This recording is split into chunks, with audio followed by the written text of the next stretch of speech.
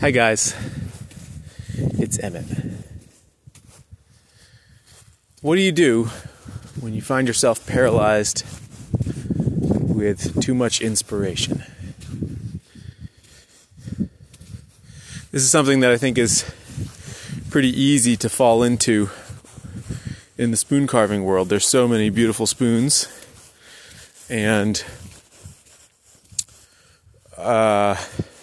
it can be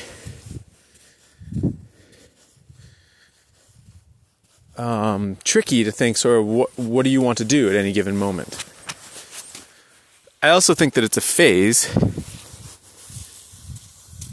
that you go through when you're exploring a craft, a phase where you find yourself making things on spec, meaning on speculation. They aren't ordered, and you're just trying to do work that you think is interesting without any guidance other than that, and perhaps with a sense that you want to make each spoon different than the one that came before. I certainly went through this. Ooh, a nuthatch. They're such handsome birds. I certainly went through this phase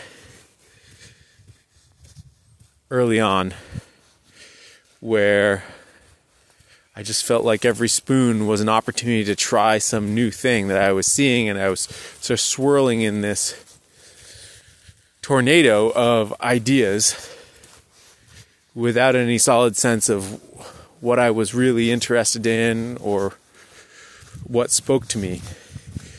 A couple things help with this. The first is just time, is just recognizing that it's a phase, that it will pass if you stick with it. The second thing is in allowing there to be some sort of creative constraint. Now, a creative constraint can be the constraint of doing something on commission for somebody, right? When somebody orders something, that really winnows down what it is that you're trying to do in the given moment. And instead of saying, well, what do I want to do? The question is, this person asked me to make this. How do I make this in a way that is the best that I possibly can? And notice that I said the best and not the most interesting. Because I think asking yourself, how can you do something the best, will get you to a more satisfying answer than asking, how can I do something in an interesting way? Oftentimes when you ask yourself how to do something in an interesting way, you come up with an innovation that is overly clever.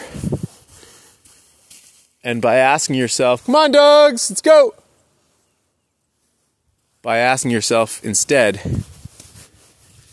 how can you do something in the best way, it naturally pushes you to simplify and simplify and simplify and eliminate those flourishes that tend to hide a weakness in form, or a weakness in execution, or a weakness in function.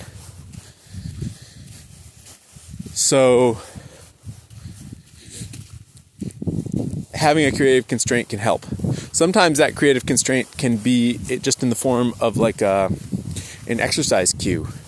When I was a poet, we used to give these to ourselves all the time, where you'd say, okay, I'm going to write a poem using this prompt or these parameters, or right? And having the creative constraints really helped you then be creative in a way that you otherwise wouldn't have been. Social media is terrible at giving us creative constraints because what it promises is sort of the opposite. It's sort of access to everything at all times. But really that's not helpful. And so we need to be thoughtful about giving ourselves creative constraints. And eventually, through a combination of these things, you'll settle down to where as you finish each thing, sort of what you hope to achieve with the next thing will sort of naturally be on your mind, because the end of one spoon always leaves you with things that you wish you could have done better, or ideas you wish you had explored. And so that naturally folds over to the next thing to come along. So I basically never have this feeling of paralysis from having too much inspiration these days, for a combination of reasons. One is I've settled down through the phase of feeling like each of my things needs to be different, and while each of my things is a little bit different, it's different for technical reasons or because I had an insight as I was carving, not because I set out at the outset to make it different. So that's thing number one. You settle down your expectations, and ironically, you end up being more creative. Willa, leave it. Thing number two is sometimes it can be helpful to have the creative constraint that comes from somebody asking you to do something, or just arbitrarily telling yourself to do something. And thing number three is to finish each piece with an idea for what you want to do with the next piece. This is actually a technique that I use with my writing, where I try to end my writing each morning at a spot where I know exactly what I want to say next. And that makes it easier to pick back up again, because I know what I'm going to say right at the outset.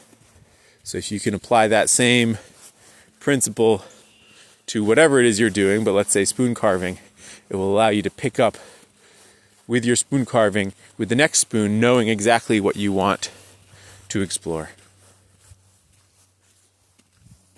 It's a cold one today, guys. I hope you guys are staying warm. Talk tomorrow.